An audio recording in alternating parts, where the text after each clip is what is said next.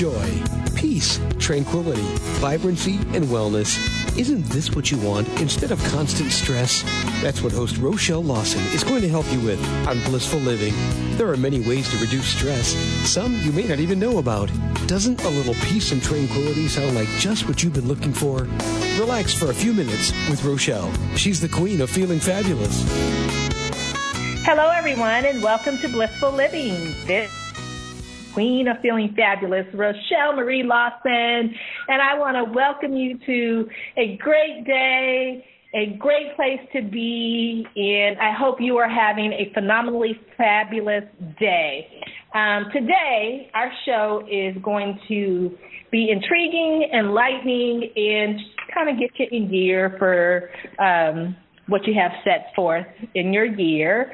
I want to, first of all, before we begin the show, I want to thank our sponsors, the Health Healing Company. You can check them out at healthhealingwellness.com. Also, I want to thank the other sponsor, All Day Cable Incorporated. They are a telecommunications installation company that's been around for over 26 years, and what they do is they install and set up and design the backbone of how we telecommunicate, which is your network distribution. And all the wires and cabling behind that jack that you may plug in your phone or your computer to in the wall, they install all of that plus all the stuff behind it. So they install the backbones of how we telecommute today.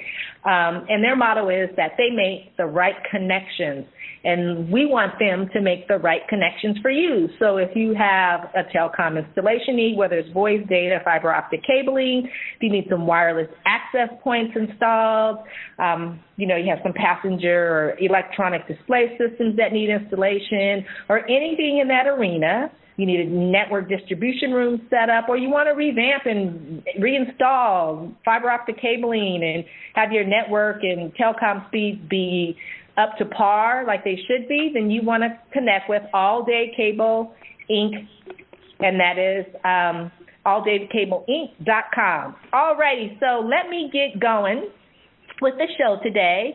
And the show today is a great show. It's a great way to start things off. The title we're going to call this show is Falling for the Stars. And the guest today is named Lisa Loving, I love that, Dalton. And she is going to share with us some wisdom about her years spent. Check this out.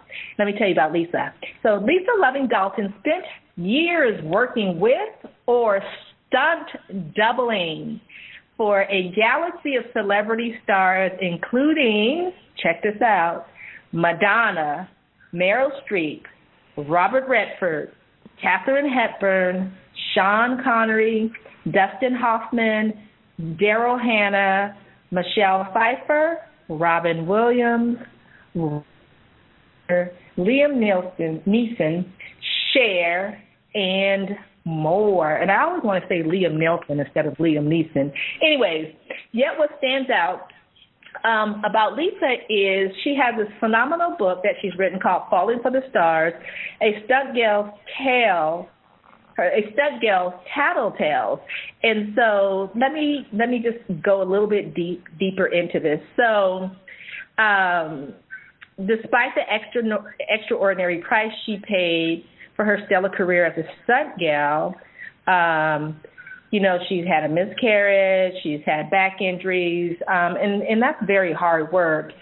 Each juicy story that Lisa relays in her book brings home an important lesson in life for the reader, and one that, sometimes we have to go to the school of hard knocks to learn our lessons. Now, what Lisa did, she began as a native insecure actress trying to use extra work and stunt as a way into the motion picture industry. Lisa rose to become one of the top stunt professionals on the East Coast, ultimately reaping the economic rewards and, of course, a nice stroking of the ego gratification. Now, while denying her own true desire to act full-time. So basically, she took on stunt and extra work to make ends meet and, you know, kind of put her dream as being an actress on the back burner because this stunt stuff was just working for her. Now, Lisa has appeared in more than 200 films, television shows, and commercials in New York, Hollywood, and Texas, including work in Ghostbusters, Money Pit, I've seen these, Crocodile Dundee, Married to the Mob, FX, Legal Eagles, and Splash on the big screen, and ER, HBO's Carnival, Dr. Quinn, and Melrose Place, among many others. And so I don't want to go and reveal the story behind our guest today, other than what I've shared already, but I just want to take this time to introduce you all to Lisa Loving Dalton. And Lisa, I want to welcome you to the show. Thanks so much for being a guest on today's show. Well, I am so excited to be here, Rochelle, just really excited. Well, we're very interested in you. And on Blissful Living, we, generally focus on ways that we can reduce or eliminate stress from all aspects of our lives. And we're always looking for extraordinary people to share their words of wisdom. And when I came across your information, I thought, wow, this would be really cool. How many people get to actually share their experience, working with some of these top-name celebrities, as well as, some of the behind-the-scenes stuff. So we see the stunts take place. I'm thinking of Mission Impossible with Tom Cruise and all the stuff that goes on, or, my favorite, Jason Bourne and the whole Bourne trilogy, all the stunts and stuff that go on, but we don't take into effect because we don't see you guys, that people that actually do the stunts.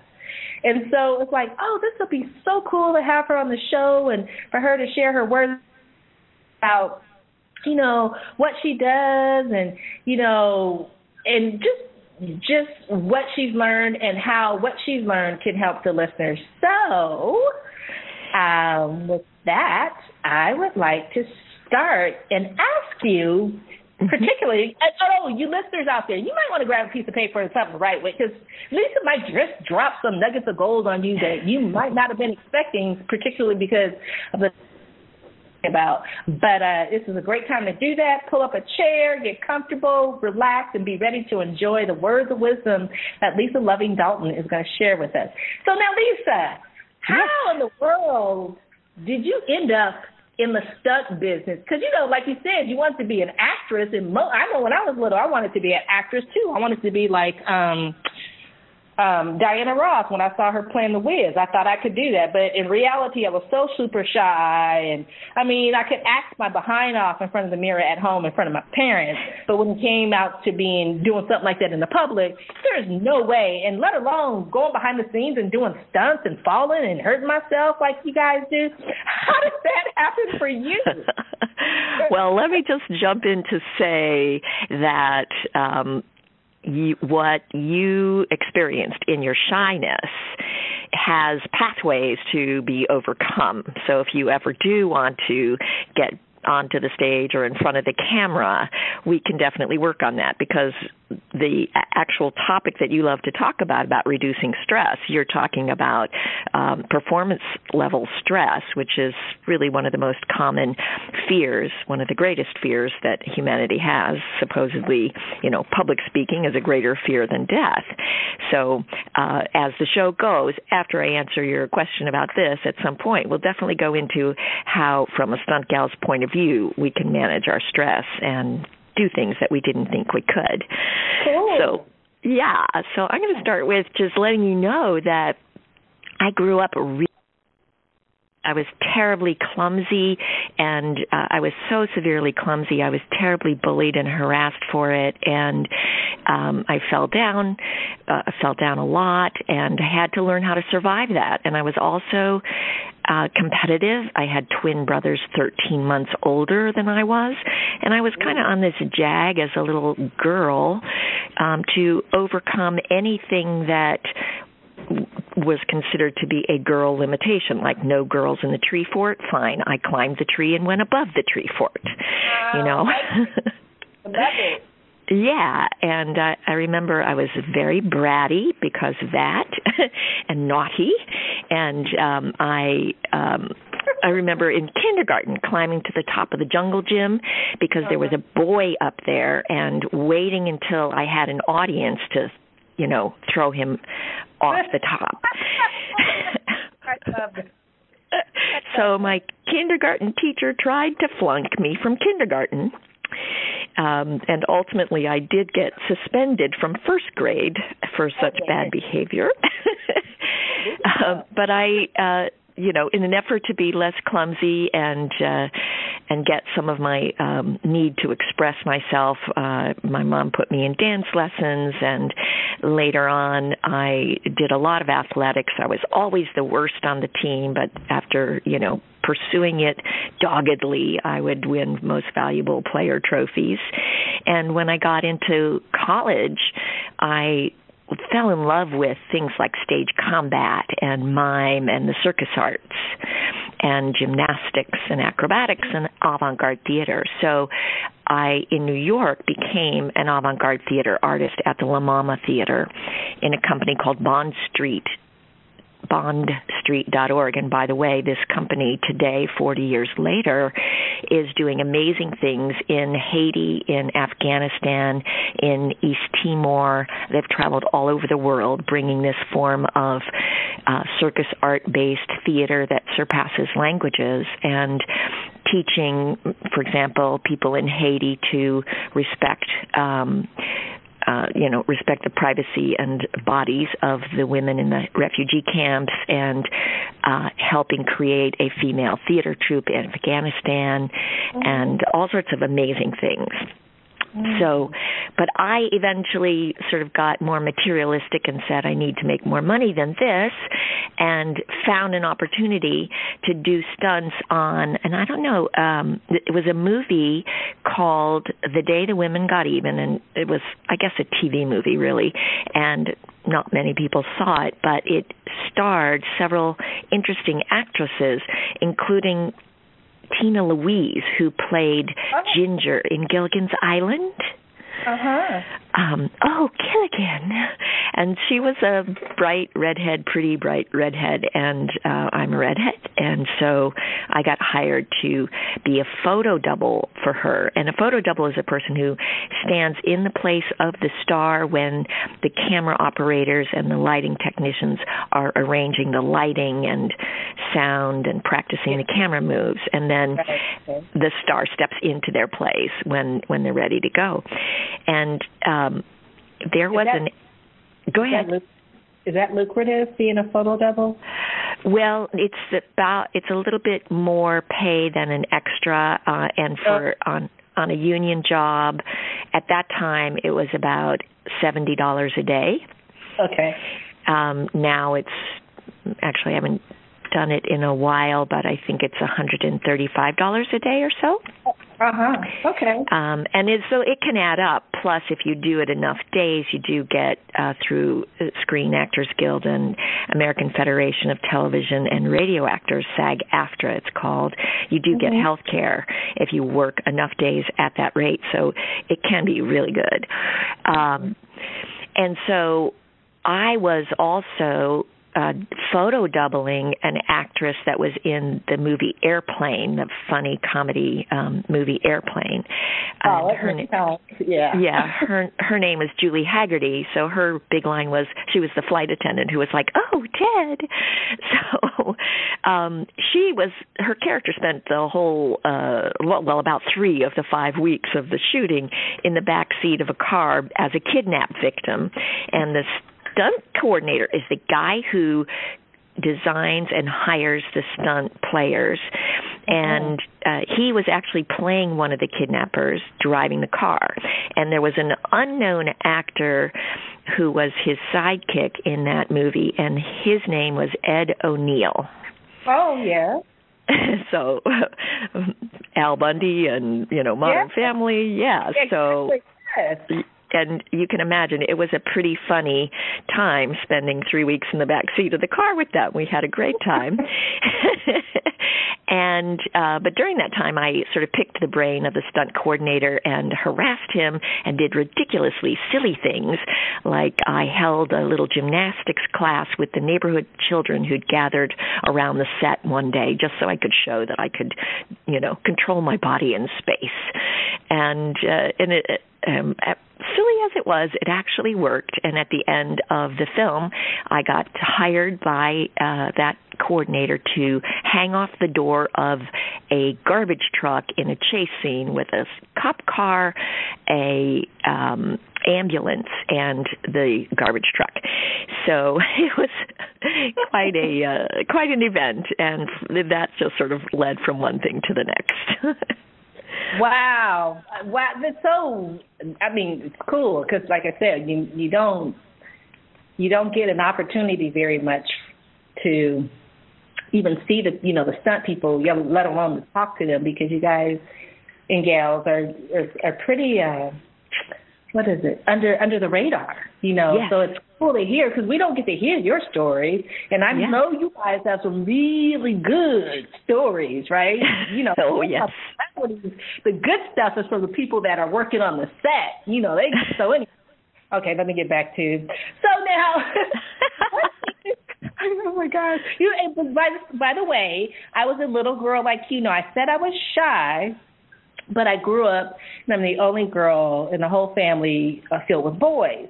So it was either you play by yourself all the time, or you learn to play with the boys. And I was like you. I didn't want to be as good as the boys. I wanted to be better. So I was very competitive and played all kind of sports and roughhouse and rode dirt bikes with my dress on and, all kind of stuff. So I could totally relate. It was like, oh, I like the kindergarten story. I like that one. It's like, yeah. Now, of course, I didn't tell my kids that kind of stuff, but I'm like, yeah, that's pretty cool. So anyways, back to, let me get back on target. With regards to all the famous people, stunt double for, like you did, the photo stand-in for Tina Louise. Can you name some of the famous people that you stunt doubled for? As a stunt double, I'll tell you, my most unlikely one was Grace Jones. Oh, yeah. Really? I know what you look like, and I know what everybody knows what Grace looks like, and that's quite opposite. Yes, it is quite opposite, and that was really exciting. I have to say that the apartment I was living in when I came home to take the makeup off, there was a brown ring around my tub that I was never able to get out. Oh, how funny. But it was great. It was really great getting to meet her and getting to double her. It was for one of her videos. And I guess she had a gorilla outfit, and she was leaping down a giant set of stairs. And what? I said, I think I've seen that video.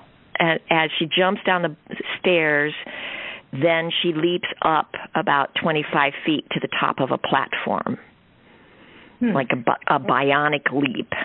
And so I got to do those big jumps down the stairs, and then to do that bionic leap 25 feet high, you actually stand on the top of the platform and jump backwards while you're looking up. Oh. A very interesting process, and then they reverse the film. Wow. And so you have to look up, so you can't see where you're going to land and when you're going to land. And you also have to defy the natural trajectory, because the way the trajectory is when you jump up is different than when you so to speak, fall off. So that was exciting. Other people I got to double would include Meryl Streep and Cher and Madonna and Kelly McGillis and Daphne Zuniga and some less known actors. Barbara Rhodes and Margaret Collin, who is amazing. She was in Independence Day, among other things, wonderful actress. And Kelly Curtis, who is Jamie Lee Curtis's older sister. Oh. Yeah, and other actresses that have smaller roles that most of us don't really know their names, but wonderful gals. And then they have a whole category of stunts called nondescript, and that's sort of like the person jumping out of the way of the car, you know. And I was supposed to double Daryl Hannah in Splash, but they were worried. I was supposed to do the dive off the pier at the end, and they were worried that my chest was a different size than hers. Oh, were you bigger than her? No, I'm kidding. I would definitely say yes. Okay. You mean well, I guess back then with that movie, they probably didn't have the technology they have today, because today it would have been no problem to fix that. Well, right? I told them. I mean, that's true in part, but it's actually it's cheaper for them to find a flat-chested or smaller-breasted woman. Girl, my show. We can do what we want to do. Okay, so yeah, at the time they told me that they wanted her to do the dive.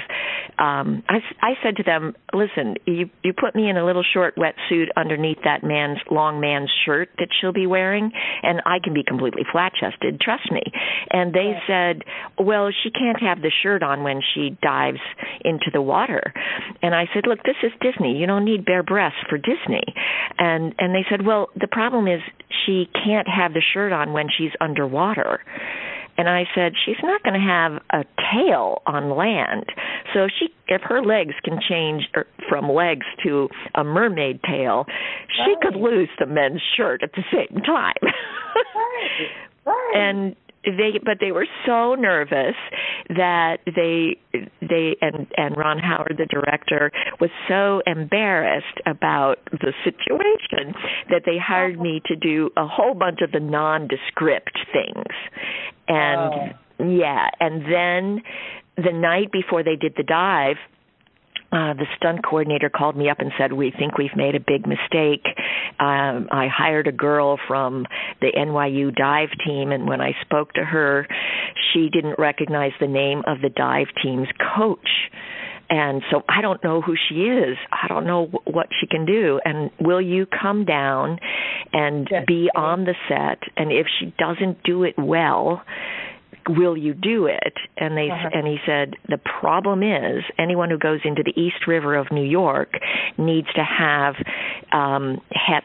hepatitis shots and salmonella and all sorts of, don't get diseases from the horrible water there. Yeah. So if you do it, we'll have to take you straight to the hospital to get all the shots."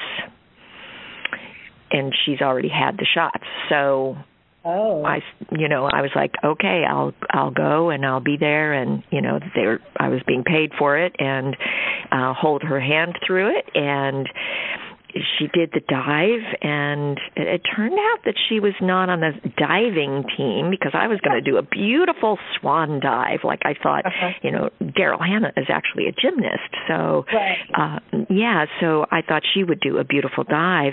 And she did this flat dive, and then we found out she was on the swim team. And I was like, oh my gosh, she did like a flat racing dive instead of a beautiful arcing swan dive. Oh, wow. Yeah, and I was like, oh no, that's not right.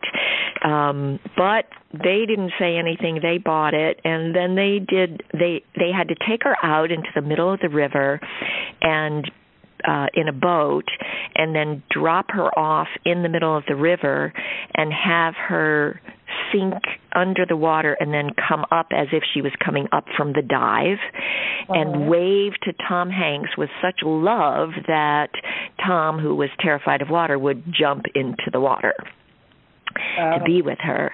And when she came up, because this is the problem, like sometimes people are very good. I mean, it's great. She was this very strong swimmer, obviously, and that was important, but she wasn't scuba certified, and there was a problem when she did the dive that the scuba dive team tried to get her air, and she had panicked because she'd hit some ropes under the dock, and they had to hit her actually to get her to be able to accept the air regulator in her mouth. And then when she came up with this to do this wave, she came up with her face looking up with her nose to the sky, and you know that incredibly long blonde wig that came well down past her thighs got so heavy it was pulling off of her head, and she had a darker complexion. She had dark hair instead of the light hair like me. She had a very round face instead of the longer, more slender face, and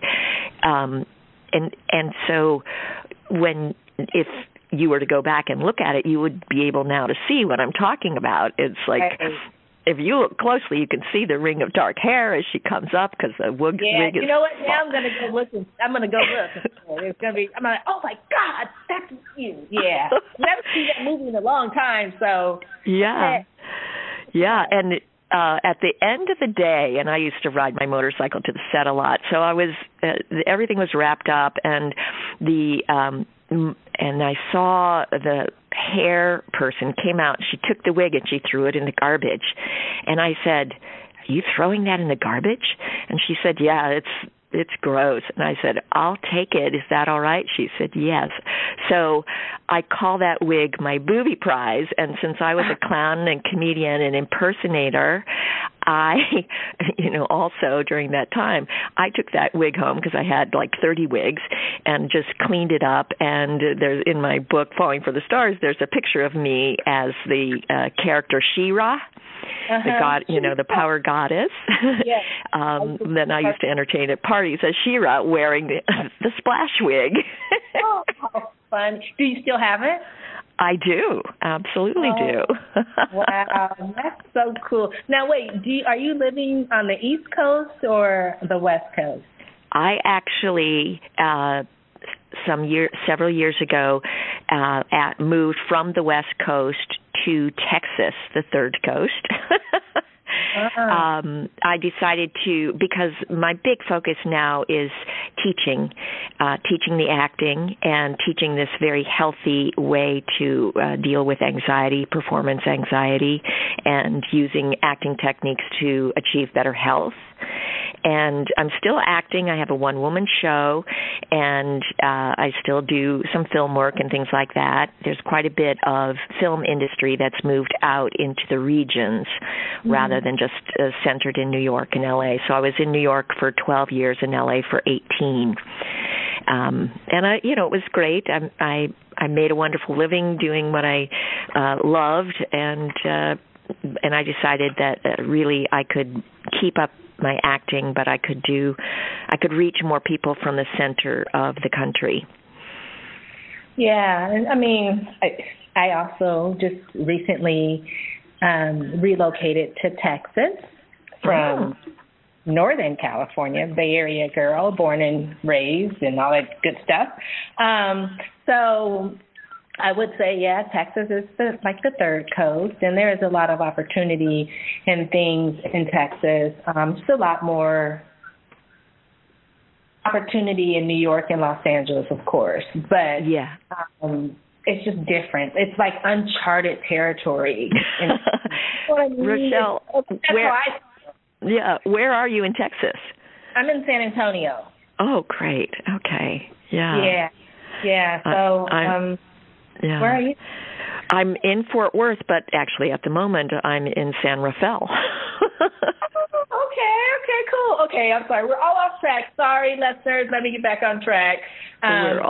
Here we go. Hey, we're just those kind of girls. What can I say? I want to ask you, because in every profession, I'm a registered nurse, I'm a holistic nurse practitioner, I'm a business owner, but in every profession, that I've ever done, basically, there's always seemed to be a little bit of, I don't want to say the big D word, discrimination, but there is. I mean, women, nurse practitioners may not necessarily make the same as male nurse practitioners. An insurance saleswoman may not make the same as an insurance salesman. Executives, women, presidents have different salaries than men presidents, and so on.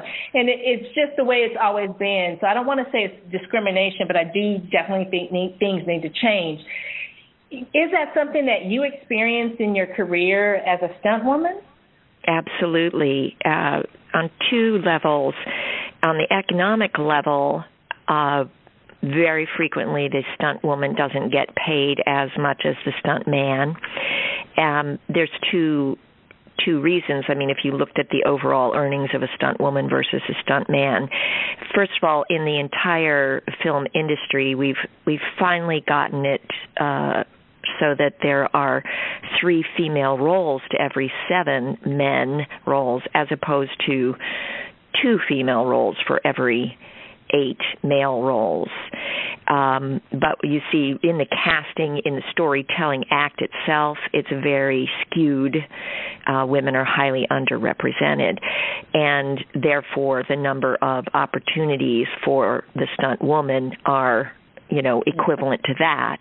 Plus, the women don't generally go through as many stunts.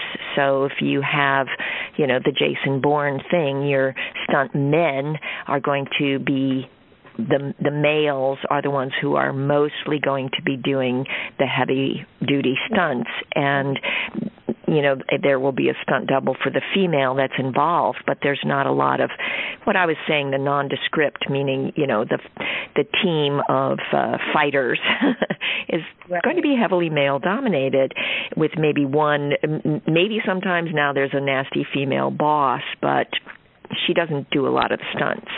Right, her hench people do. And so the female characters themselves are called upon to do fewer stunts, and there are, so many fewer female characters to begin with. So there's just less employment opportunity. And then another factor is that one way that the stunt industry works is because the coordinator is the person who hires the people. They are the ones solely who determine the qualifications. And if you have the same qualifications as another woman, but she is the girlfriend or wife or daughter of a stuntman, right, she's going to get the job because it's likely that her father, boyfriend, brother will be in a position to hire that stunt coordinator back. So people try to hire their friends, and this is, it's not unusual. We know our friends, we like our friends, we want to help our friends, and we trust them. And the industry is all about trust. So we tend to get to know those people better, and we know who they are and what they can do. And so it really much of the sort of word of mouth and entrepreneurial engagements employ people that you know really well. Right. Because you trust them. So that part's logical, but it does mean that if you're not attached to a stunt man in some way, that way, it's doubly hard for a girl to get into the industry. And so then there's... So now, you and your husband, your husband followed you into the stunt career as well, right? Yes, I'm proud to say he slept with a stunt woman to get into the industry. So instead of how you were just talking about it kind of being the other way around, he actually did it opposite. Oh, I like that. Yeah. Yeah. But I will admit, and he and I sort of conspiratorially agreed that I would flirt with the stunt guys to get my, career going. Of course, we were very confident in our marriage. We had an amazing relationship. And so, he was like, yeah, go for it. We know who we're coming home with. And that was, that like when he and I went to a party, we went our separate ways. We flirted our little butts off, and we went home together, and we had a blast with it. And so he was like, just go for it, girl. But there was a time when I got cornered in an elevator where I kind of had to make it clear that was not going to happen, and that guy never hired me again. Oh. Yeah. You know what? I think that kind of goes. I think that's just with the territory. Mm-hmm. Whether it's what you did or do, or or what someone else does. I'm trying to think of another instance. Like models. If a photographer, you piss a photographer off, you mm-hmm. don't do what, say, they may have inklings that they would like for you to do. Well, then if they're, really highfalutin, guess what? You're not going to work for X, Y, and Z anymore. They're, they may even say nasty things about work. So I get it. I mean, it's just the way it is, but it's not fair. It's not fair. Now, with regards to this aspect of being a star, because I think you guys are kick-ass. So, with this aspect of being a star, did you pay a little bit in your strides down your path to bliss? Did you pay or suffer, like, psychologically or emotionally or, physically with injuries while you were doing this, participating? Well, I did. While I was working in the industry, I was also learning this particular acting technique, and the acting technique was so empowering and centering and healing for me. And so I was kind of going off in these two different directions. I was getting sort of more egotistical and more materialistic with the income that I was generating between the comedy world that I was in and the stunt world, rising to the top of both of those, while finding like my soul and finding my spirit, which was saying, you're getting trapped, don't buy into that illusion, it's an illusion, you need to be more truthful with yourself, and you need to stop doing stunts, you need to stop putting your life on the line for other people. You're an actress, you're a teacher, you're a director, and this is what you need to be doing. But I was so caught up in the whole ego thing and the money. I mean, I had, like, between my husband and I, we had over 100 pairs of cowboy boots. Oh, dang. High-end cowboy boots. So if we felt like a new pair of boots, we'd hop on our two motorcycles and we'd drive to El Paso from New York or L.A. to buy new boots. I mean, seriously. And it was ridiculous. Wow.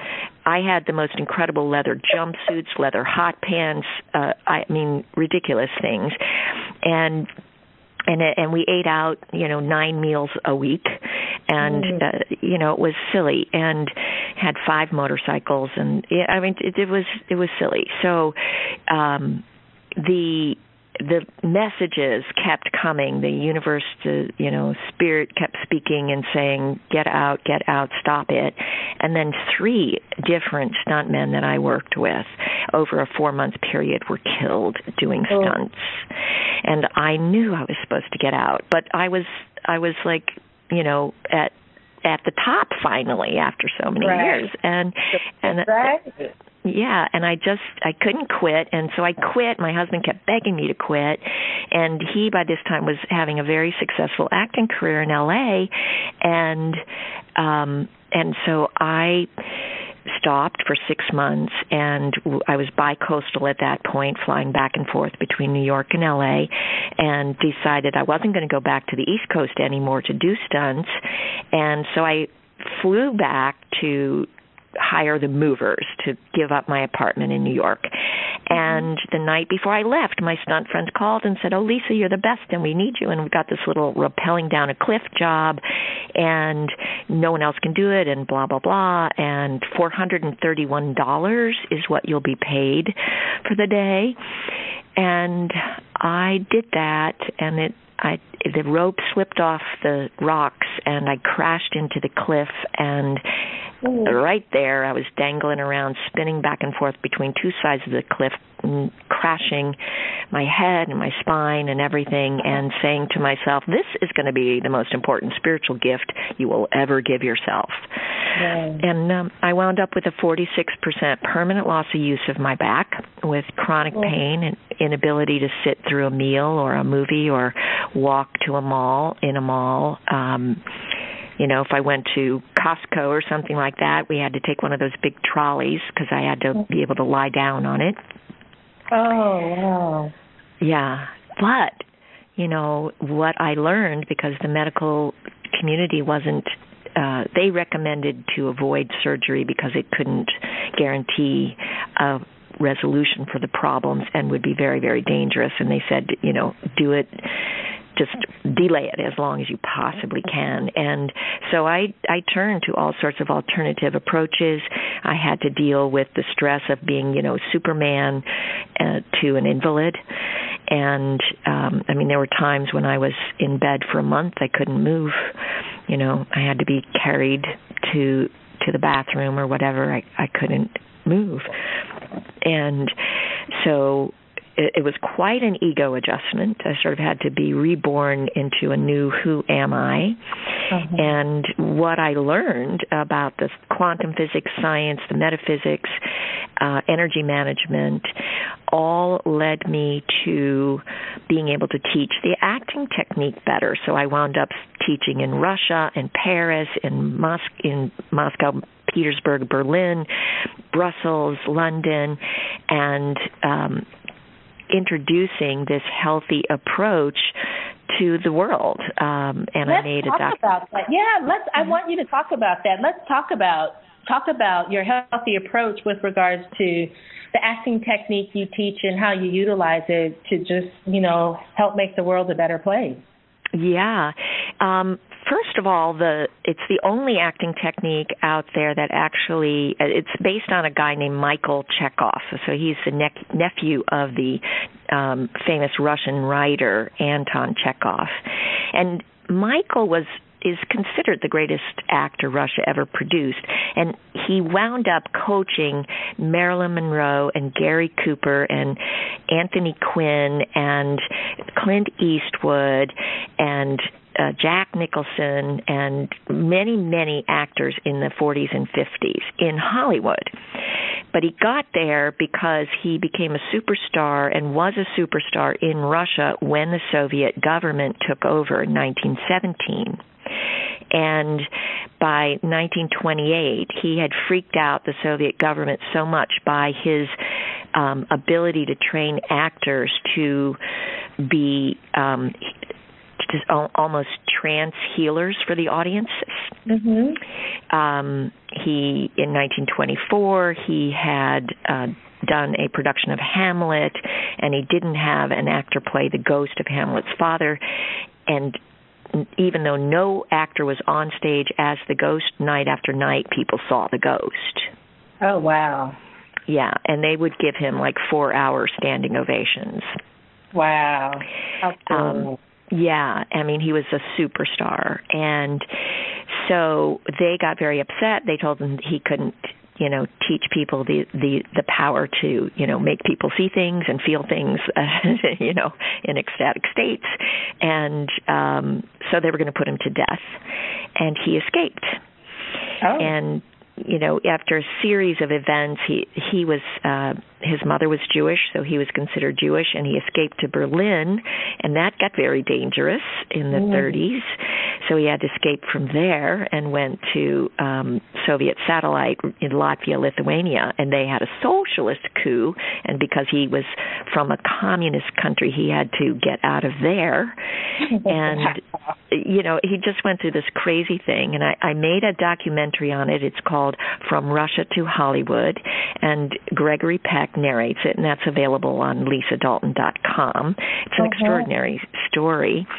And ultimately, when he came to New York and set up a studio in New York, and they opened a very successful play on Broadway 2 days before Pearl Harbor, and everything was shut down. All the men were drafted. So he wound up going to Hollywood, and there he had an Oscar nomination for a film with Ingrid Bergman, one of his students, and Gregory Peck, a Hitchcock movie called Spellbound. Yeah. Yeah, so it's a great old movie, and he's her accented little professor in the last part of the movie. That movie. That's a good movie. That's another one I haven't seen in a long time. It'd be good for that. Yeah. So his thing is his big thing is he says love is the most powerful force, and every human being who wants to perform does so because they love. Because they have a love for it. And they love the characters, they love giving the gift of themselves to the audiences, they love the work, they love the effort, they love the play and the story, and they love sharing this. And he says that we should create performing arts that uplift, educate, and enhance humanity, which is the original way, the reason why acting is carved into the walls of the caves. It's the oldest professions, and it will not go away no matter how much digitalization we have. They're still using actors. So that's an extraordinary thing, that he really uses love as an action verb. And that it's a sequence of doings and an approach and an attitude. And to give you an example, someone who follows his work would be Anthony Hopkins. And when we look at a character like Hannibal Lecter from Silence of the Lambs, it's one of the most evil characters ever created, right? Yeah. And yet we love Hannibal Lecter. Oh my gosh, yeah. And we do that because the actor loves him. And because of that, the way I interpret what Mr. Chekhov was saying is, if we as actors, through the forces of love, can render evil characters, and all stories will be the battle of good and evil, if we can create the expression of evil through the forces of love, it's a little like we pluck evil out of the cosmos and transform it so it doesn't need to be expressed in reality when we do it through art. Yes, I believe that. I mean, I truly believe art is a wonderful way to express just about everything.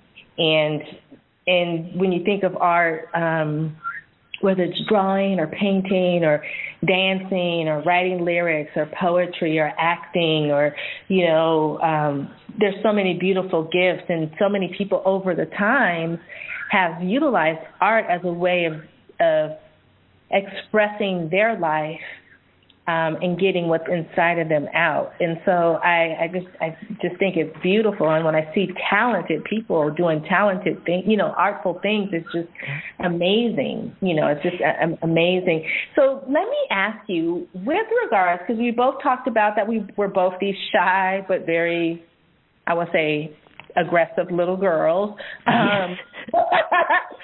Very shy, wouldn't talk to anybody, but boy, I'd kick butt on whatever I needed on that jungle gym, right? With regards to that, how would someone take the concept of beautiful love? I mean, to me, to apply it to acting, I'm not an actor or have any of that kind of talent whatsoever, but dancing or whatever, that seems, I know people who do that, and they love to do that. And when they perform or do whatever it is, you can see the love in their work. But for someone, I'm going to say that just likes to maybe want to public speak, they have a message inside them that they want to share, but they're shy or they get anxious about taking the step forward or whatever. What would you say to them? Use this concept? Yeah. He has this idea.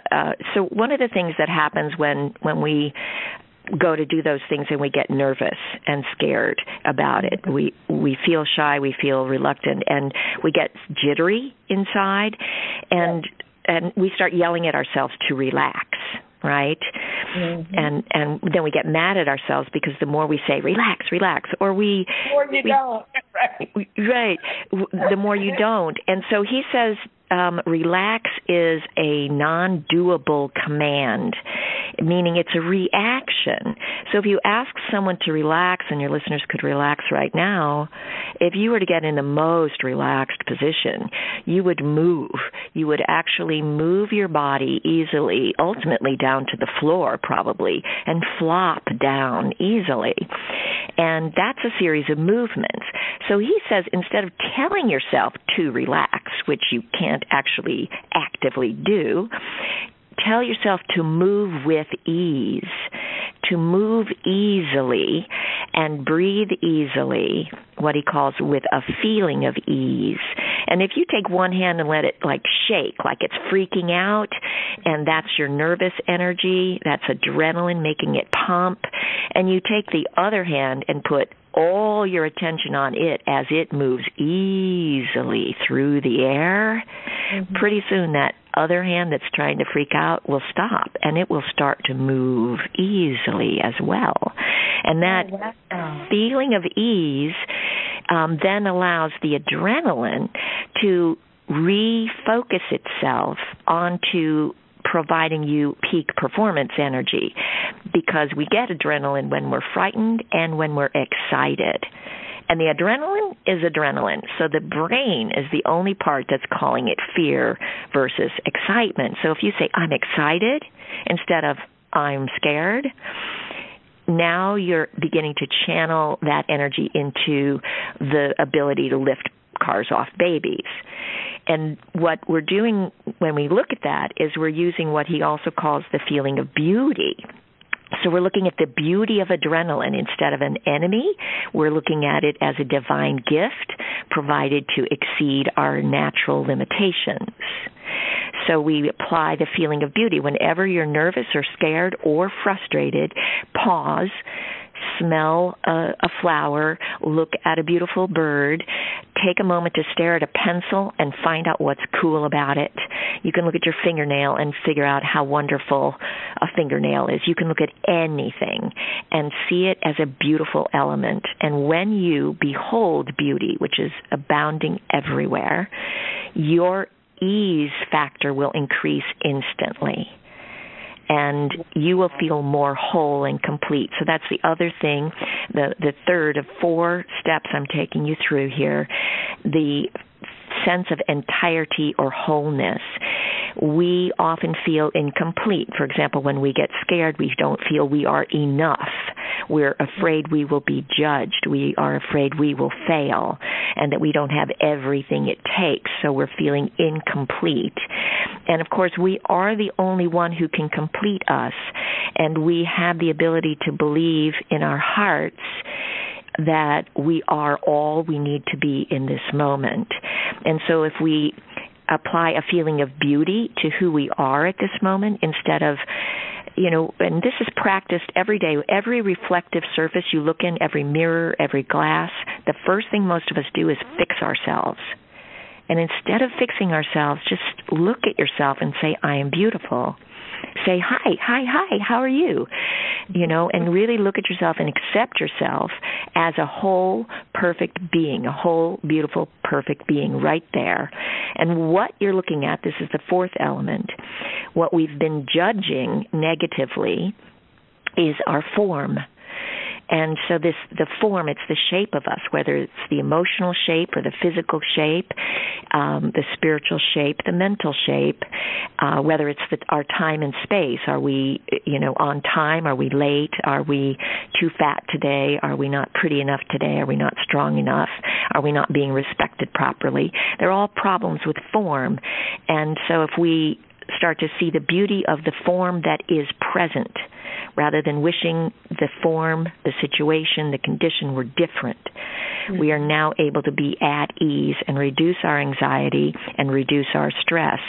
So summarizing that, we have find the beauty, it induces the ease, it increases the feeling of entirety of your form. So those letters, beauty, ease, entirety, and form, They're called the Four Brothers, and if you just use the first four letters of that, it spells beef. So if you're stressed out, all you need to do is remember to ask yourself, where's the beef? Where's the beef? I love it. Wow, that's beautiful. Wow, beauty, ease, entirety, entirety, form and form. Wow, I love that. Oh my goodness, you guys now. Lisa Loving Dalton, a phenomenal guest, but she just laid some nuggets of gold on you that I can guarantee you people go to a therapist to pay thousands of dollars to get to that conclusion. So hopefully you took my advice and you took some notes, and now you have something to refer to, because now I know there are times during the day where I'm going to be asking myself, where's the bees? Because some days are, not as pretty as I would like them to be, although I always feel wonderful. It's just, sometimes, as I say, we travel down our path to bliss. It's not always paved in gold. Right now it's raining up a storm here. Wow. And it has been since Friday. Wow. So, although I love the rain, it's beautiful. But still, if you're out and about in it, I don't, then it can be a little challenging. And sometimes you need to know where the beef is to get through those challenging moments. So, yes. So now, tell us, why did you write the book? I mean, all of this is we've come a long ways, and I'm going to go towards wrapping it up. But, I love the book. And I love just Falling for the Stars, and I love the stories you shared, and your truthfulness and your honesty with regard to the lifestyle of a stunt woman. So tell us why you wrote this book. Well, it's interesting because 2 years ago I finally had the back surgery, and it was the first time. So it took about a year to recover, and then I could actually sit at a computer and write. And over the years, I have had wonderful opportunities, for example, to play in celebrity golf tournaments, to do a lot of charity work and things like that, and share stories and entertain people as the stunt gal. And people were always saying, you should write this book, you should write this book. And a couple years before I had my surgery, the title, Falling for the Stars, came to me, but I couldn't sit long enough to write it. And in March, I took a one-weekend workshop where it was called, Write Your Book in a Weekend, and with a guy named Tom Bird. It was extraordinary. Tom puts forth the idea that the story, your books, exist already, and this is the same thing Mr. Chekhov talks about. It's kind of like, in my language, I say we all have our own iCloud of information and images and stories, and all you do is just, in this case, you write fast enough for all your stories to pour through you. And so I didn't know what I was going to write. I knew I eventually was going to write this book, but I started writing what turns out to be my next book, called Murder of Talent: How Pop Culture is Killing It. And it's just this sort of diatribe about things of the way I was treated in the acting business and in acting training, and how I was, told by many people I would never make it, and how I wasn't a very good actor, and just from the social point of view, and Prince had died, and Vanity died, and I was in The Last Dragon with Vanity, and it's really my favorite film, and I just was so sad about how people were treated, and how our icons go awry, and in part how the culture causes it, and how our families cause it, and our teachers cause it. And so that came pouring out of me so fast that by Saturday of the weekend I was done with it, and I was told start my second book. So Falling for the Stars started pouring out, and then so in one weekend I wrote Murder of Talent and about 2/3 of this book, and then I, over the next month or so, I finished it, and this book kept saying, I want to come out first. It must be want to be a girl. Yeah, I want to come out first. I'm like, okay, you get to come out first, and it really the book I'm talking about the book as its own entity. It really wanted to inspire people to overcome their fears, to go forward, and coming in this new year, that we each can go forward facing what we thought was a fear and find the beauty in it, find the message in it, find the lesson. I hope that people don't need to crash into a cliff and, cripple themselves like I did. I hope you're not as hard-headed as I am or can be, that you listen, that you deal with little pebbles along your path as signs, as guideposts, instead of having to really take the school of hard knocks. It's actually possible to grow and learn through gentle lessons, and this is what I wanted the world to know. Oh, wow. It's beautiful. Wow. Thank you, Lisa Loving Dalton, for being a guest on Blissful Living. Now, tell the listeners out there how they may get, in connection with you. I mean, I have your information, of course, but why don't you share with the listeners some ways that they can connect with you, particularly getting that book, but also just connecting with you? Yes. The book, Falling for the Stars, A Stunt Gal's Tattletales, it's available through my website, which is lisadalton.com, DALTON.com, and at Amazon. It was an Amazon #1 bestseller, so I'm excited about that. And congratulations. Thank you.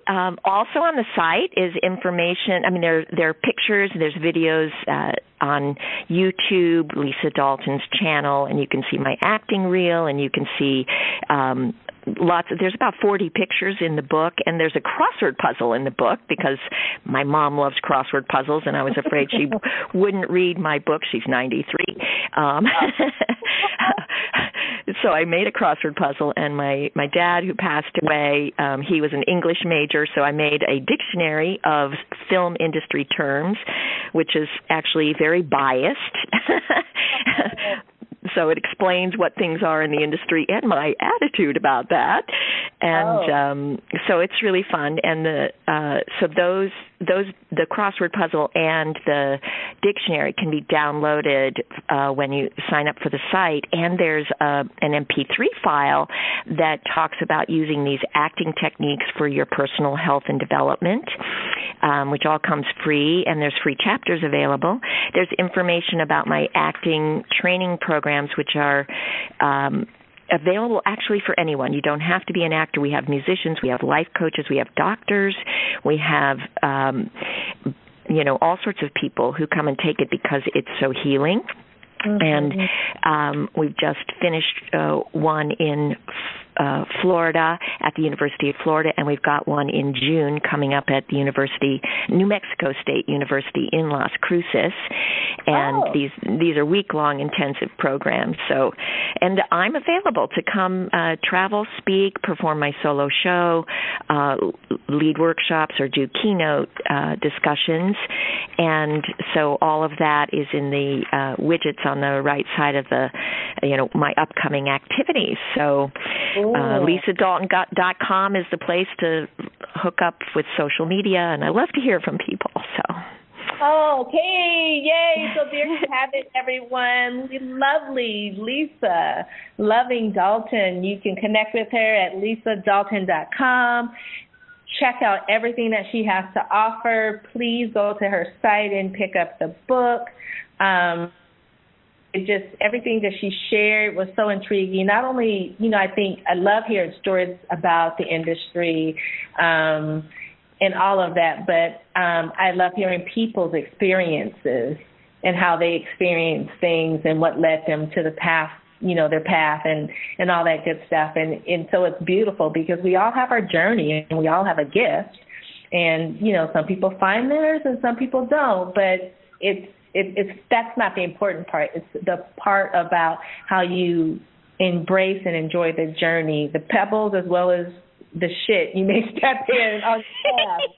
You got to embrace and love it all. But sometimes it's very hard to love that shit. But so thank you, Lisa, from the bottom of my heart. Thank you for again being such a wonderful guest on Blissful Living. And to all of you out there listening, thank you for your time. We appreciate it. I know you. Like it's a goal from Lisa. Connect with her again at lisadalton.com. And until next time, I'm always wishing you peace to your mind, wellness to your body, and tranquility to your spirit. Take good care. This is the Queen of Feeling Fabulous, Rochelle Marie Lawson, saying bye-bye for now. You can find out more about Rochelle on her website, Rochelle Lawson, Rochele Lawson, LAWSON, or at healthhealingwellness.com. Or just click on her websites from the webtalkradio.net page right in front of you. And of course, you'll want to come right back here next week for another episode of Blissful Living.